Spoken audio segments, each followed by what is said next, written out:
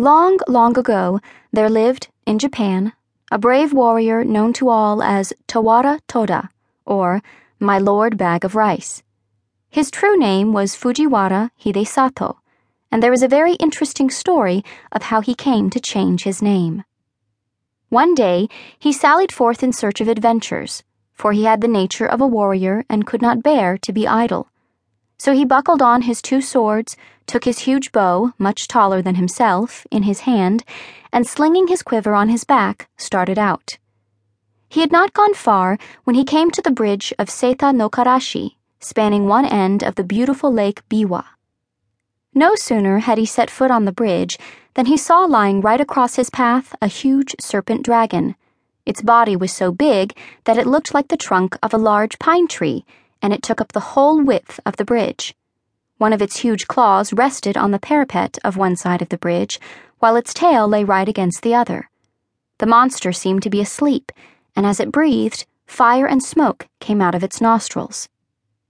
At first, Hidesato could not help feeling alarmed at the sight of this horrible reptile lying in his path, for he must either turn back or walk right over its body. He was a brave man, however, and putting aside all fear, went forward dauntlessly. Crunch, crunch. He stepped now on the dragon's body, now between its coils, and without even one glance backward, he went on his way. He had only gone a few steps when he heard someone calling him from behind. On turning back, he was much surprised to see that the monster dragon had entirely disappeared, and in its place was a strange-looking man, who was bowing most ceremoniously to the ground.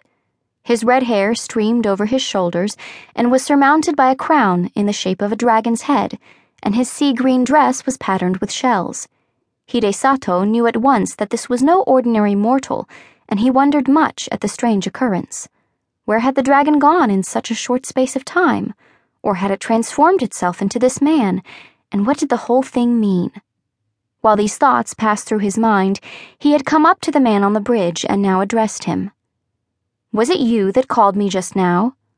"Yes, it was I," answered the man. "I have an earnest request to make to you. Do you think you can grant it to me?" "If it is in my power to do so, I will," answered Hidesato. "But first tell me who you are." "I am the Dragon King of the lake, and my home is in these waters, just under this bridge." "And what is it you have to ask of me?" said Hidesato. "I want you to kill my mortal enemy, the centipede, who lives on the mountain beyond." And the Dragon King pointed to a high peak on the opposite shore of the lake. "I have lived now for many years in this lake, and I have a large family of children and grandchildren. For some time past we have lived in terror, for a monster centipede has discovered our home, and night after night it comes and carries off one of my family. I am powerless to save them. If it goes on much longer like this, not only shall I lose all my children, but I myself must fall a victim to the monster. I am, therefore, very unhappy, and in my extremity I determined to ask the help of a human being.